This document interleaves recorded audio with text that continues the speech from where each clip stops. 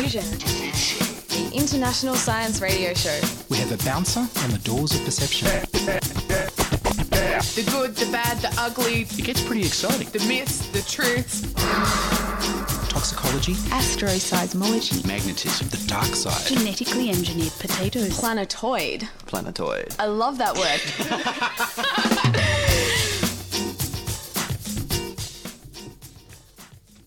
Hello and welcome to Diffusion. Listen to amazing and bizarre science infuse into your brain. I'm Ian Wolfe.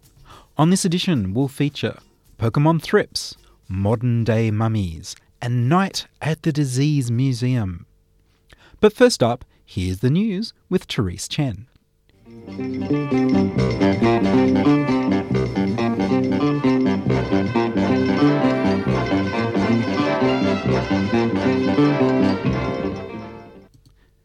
If you thought pocket lasers were pretty cool, now you can kill germs with plasma jets.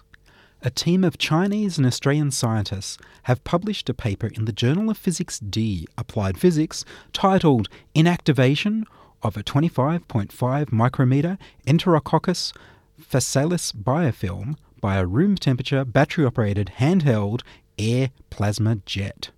A plasma is an electrically charged gas which is normally found in the sun and other stars or in plasma balls. The researchers have built a plasma jet that uses air from the room instead of a superheated gas to kill bacteria at skin-safe temperatures. They use 20,000 electrical pulses per second to create the plasma. They tested it on bacterium that often infects the root canals in dental treatments and is highly antibiotic and heat resistant. They created the biofilm by incubating the bacteria for 7 days, growing biofilms that consisted of 17 different layers of bacteria. After treating each biofilm with a plasma jet flashlight for 5 minutes, the plasma was found to penetrate deep into the very bottom layer and inactivate the bacteria. While plasma has previously been shown to effectively kill bacteria and viruses on the surface of the skin and water, they have no idea how it works. It had been thought that ultraviolet light was generated by the plasma and that this killed the germs. But this battery-operated plasma jet generates very little UV light as a safety feature, and yet the bacteria still died. The international team behind the plasma flashlight consists of scientists from Huazhong University of Science and Technology, Cairo Materials Science and Engineering, and the University of Sydney and the City University of Hong Kong. The plasma jet should sell for around $100. Don't ask for a plasma torch, because that would cook you with the bugs. Progress towards the treatment of cerebral palsy has been made, with scientists using the budding field of nanomedicine to improve motor function in rabbits. The study was published in April 18 issue of Science Translational Medicine. Cerebral palsy is a term used to describe a number of conditions which result in impaired motor function, including the ability to walk. It is believed that over 34,000 Australians have this condition. At present, there is no cure, and therapy has primarily focused upon reducing the severity of the symptoms. A common cause of cerebral palsy is damage to the brain via infection and/or inflammation. Attempts to treat new infections have previously been difficult due to the numerous mechanisms in place which protect the brain from blood-borne infections. The scientists also needed to develop a method of crossing the so-called blood-brain barrier. To do this, researchers at the Peritoneology Research Branch of the National Institute of Health used nanoparticles known as dendrimers. Dendrimers are synthetic biomimics of the amino acid alanine. They are approximately 2,000 times smaller than a red blood cell, which itself is approximately 6 to 8 micrometers in diameter, and possess a globular tree-like structure. The dendrimers were used to deliver an anti-inflammatory drug known as N-acetyl-L-cysteine directly to the brain cells of interest. In this instance, this would be the microglia and astrocytes that are destroying both healthy and damaged brain cells.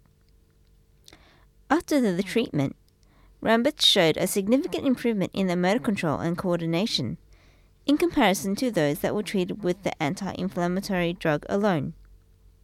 Brain tissue analysis also showed a reduction in the cells responsible for the brain damage. In crossing the blood-brain barrier and targeting the cells responsible for inflammation and brain injury, we believe we may open the door to new therapies for a wide variety of neurologic disorders that stem from inflammatory responses gone haywire, says lead investigator Sihara Kannan. Indeed, the work opens the possibility of treatment for other neuroinflammatory related diseases, including meningitis and multiple sclerosis, among others. The researchers intend to follow up the primary findings by determining whether or not the improvements remain in adulthood. Electrical stimulation can help migraines. In Headache, the Journal of Head and Face Pain, the US team report that a mild transcranial electrical current stimulating the brain with electrodes applied to the scalp can prevent migraines from occurring and reduce the severity and duration of those that do occur. It's currently used to treat some psychological disorders, in motor rehabilitation in stroke patients, and appears to be safe, portable, and easy to use.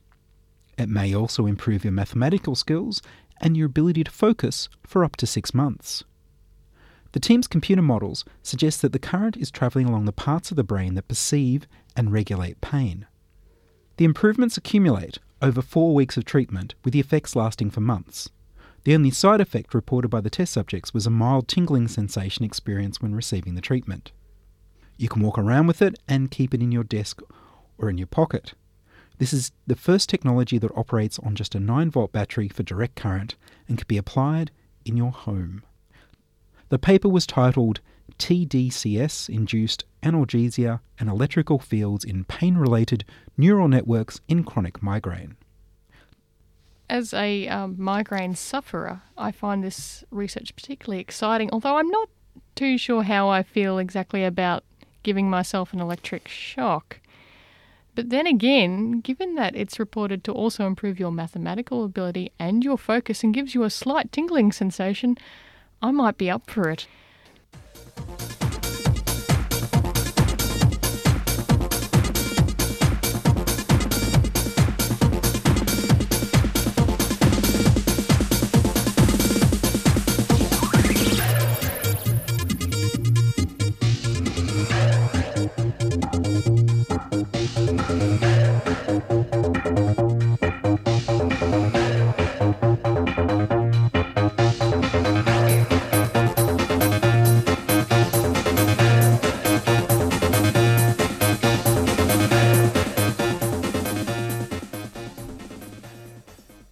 If you've listened to Diffusion before, you may have already had the pleasure of listening to the wonderful Dr. James Gilbert from the University of Sydney, waxing lyrical about assassin bugs and cricket testicles.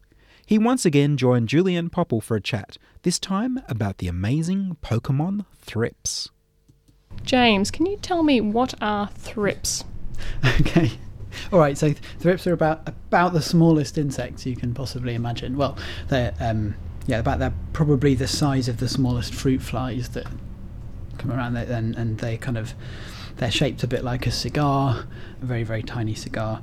I suppose it's all relative, really. I tried to take them to a lab to look at them under a microscope the other day, and the people in the microscopy lab were like, that's not small, I can see it. You'd think they were really small. They're the kind of, people call them thunderbugs as well. Like a common name for them is thunderbugs because they tend to appear whenever there's a thunderstorm, and they get all over you. They're like little kind of like the hyphens on a page crawling all over you when there's a thunderstorm, and they tend to congregate in things like little corners and cracks and stuff like that. They live in flowers. They're herbivores, and they're so small that they use their mouths to punch holes in cells of plants and go down the line, like sucking the contents out of the cells, like a bit like a corn on the cob. And so they've got this specialised piercing stylet that they use, or pair of stylets that they use to punch a hole in the cell wall and suck the contents out. And they worldwide, they cause quite a lot of problems in things like fruit crops and stuff, because you'll get bunches of thrips feeding on the surface of like a mango. For example, mangoes are devastated by thrips, and the horrible, heinous damage they do to a mango is they make it a bit brown on the outside, which I think is terrible, really, because I wish they'd just send me all the mangoes that have been damaged by thrips, because they're perfectly good enough to eat. It's just people don't want to buy them. A bit brown. It's a fairly minor crime. And I always thought, when you look at them under the microscope, they've got these very fine wings with little hairs. I always thought they looked like little fairies. Yeah, that's one of the coolest things about thrips, and it's how they get their Latin name. Actually, the Latin name is Thysanoptera, and that means fringe wings. And the reason that is, if you look under a microscope, you'll find that instead of wings, they have like what looks like oars, and the oars have a fringe of hairs.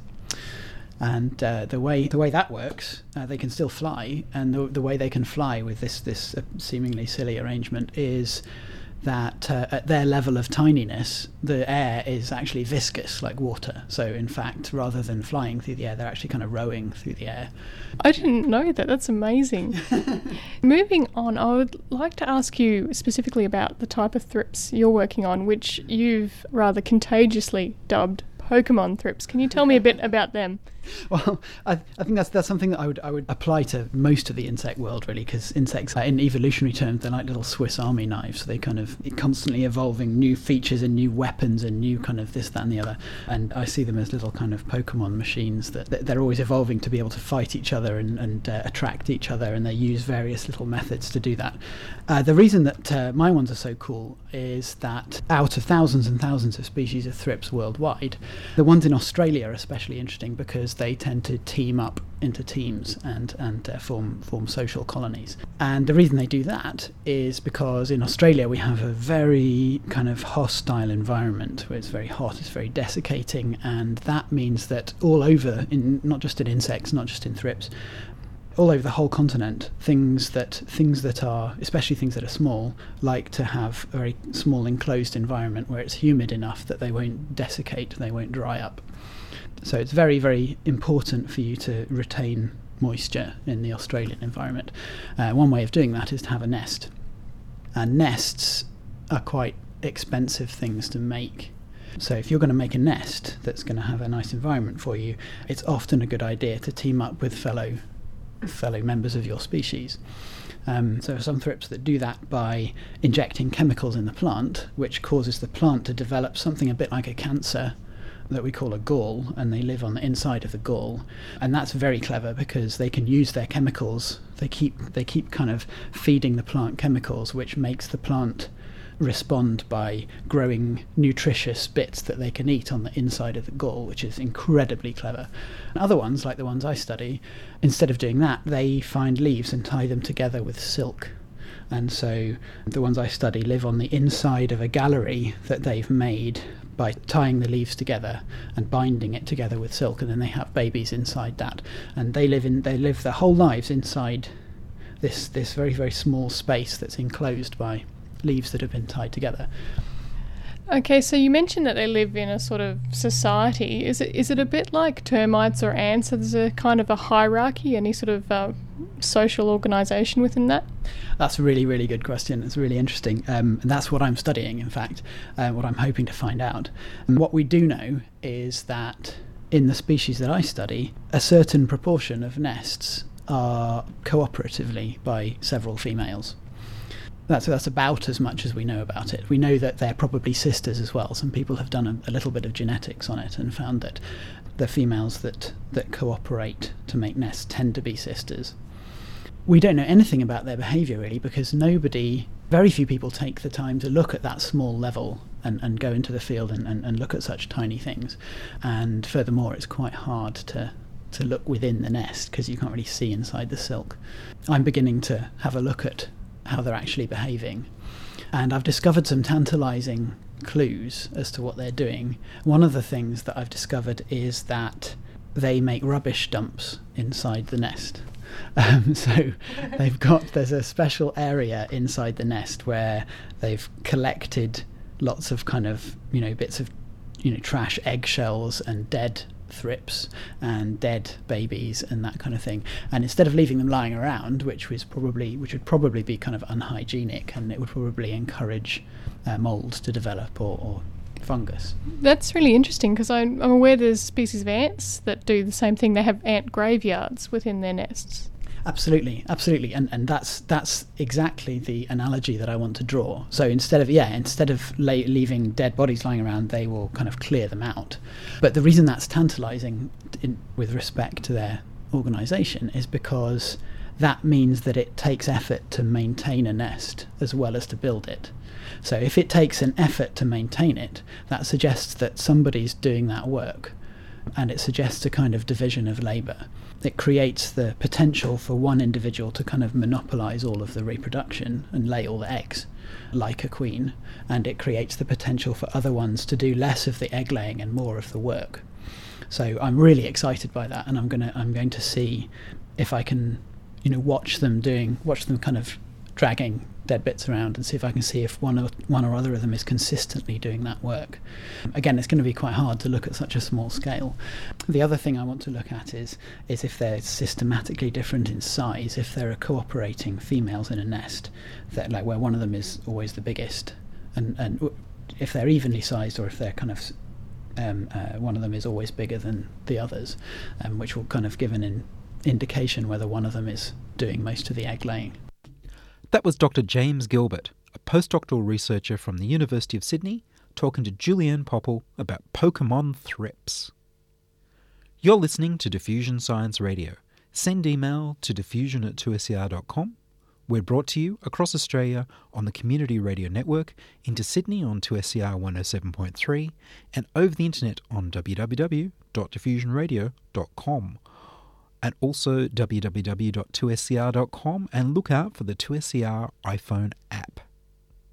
Late at night, in an unfamiliar scientific territory, Julianne Popple went along to the Museum of Human Disease at the University of New South Wales for a special event called Pickled. She met the museum's technical officer, David Cutting, who spoke to her about his job making modern-day mummies. Can you describe your work? I have a wide variety of work I do here at the uni, employed primarily here at the museum, where I look after these specimens. I'm also responsible for the embalming of whole cadavers here at the uni for the medicine undergraduate program, which after embalming will be prosected and then go on for finer dissection by maybe third to fourth year med students. And there's also a team of dissectors, and I'm one of them, that work in anatomy, and we provide to the teaching program dissected specimens, that don't display pathologies like here at the museum, just anatomical dissections. And how did you get into that line of work of actually embalming? I actually left a journalism course to take up mortuary sciences at TAFE for 2 years, a course which doesn't run anymore, sadly enough. And I was employed here on a 3-month position as a dissector. But then I went to do some histological work, and from there, when our clinical anatomy program started up, I was taught to embalm, and now I've done about 70 cadavers. And what does it take to embalm a full cadaver?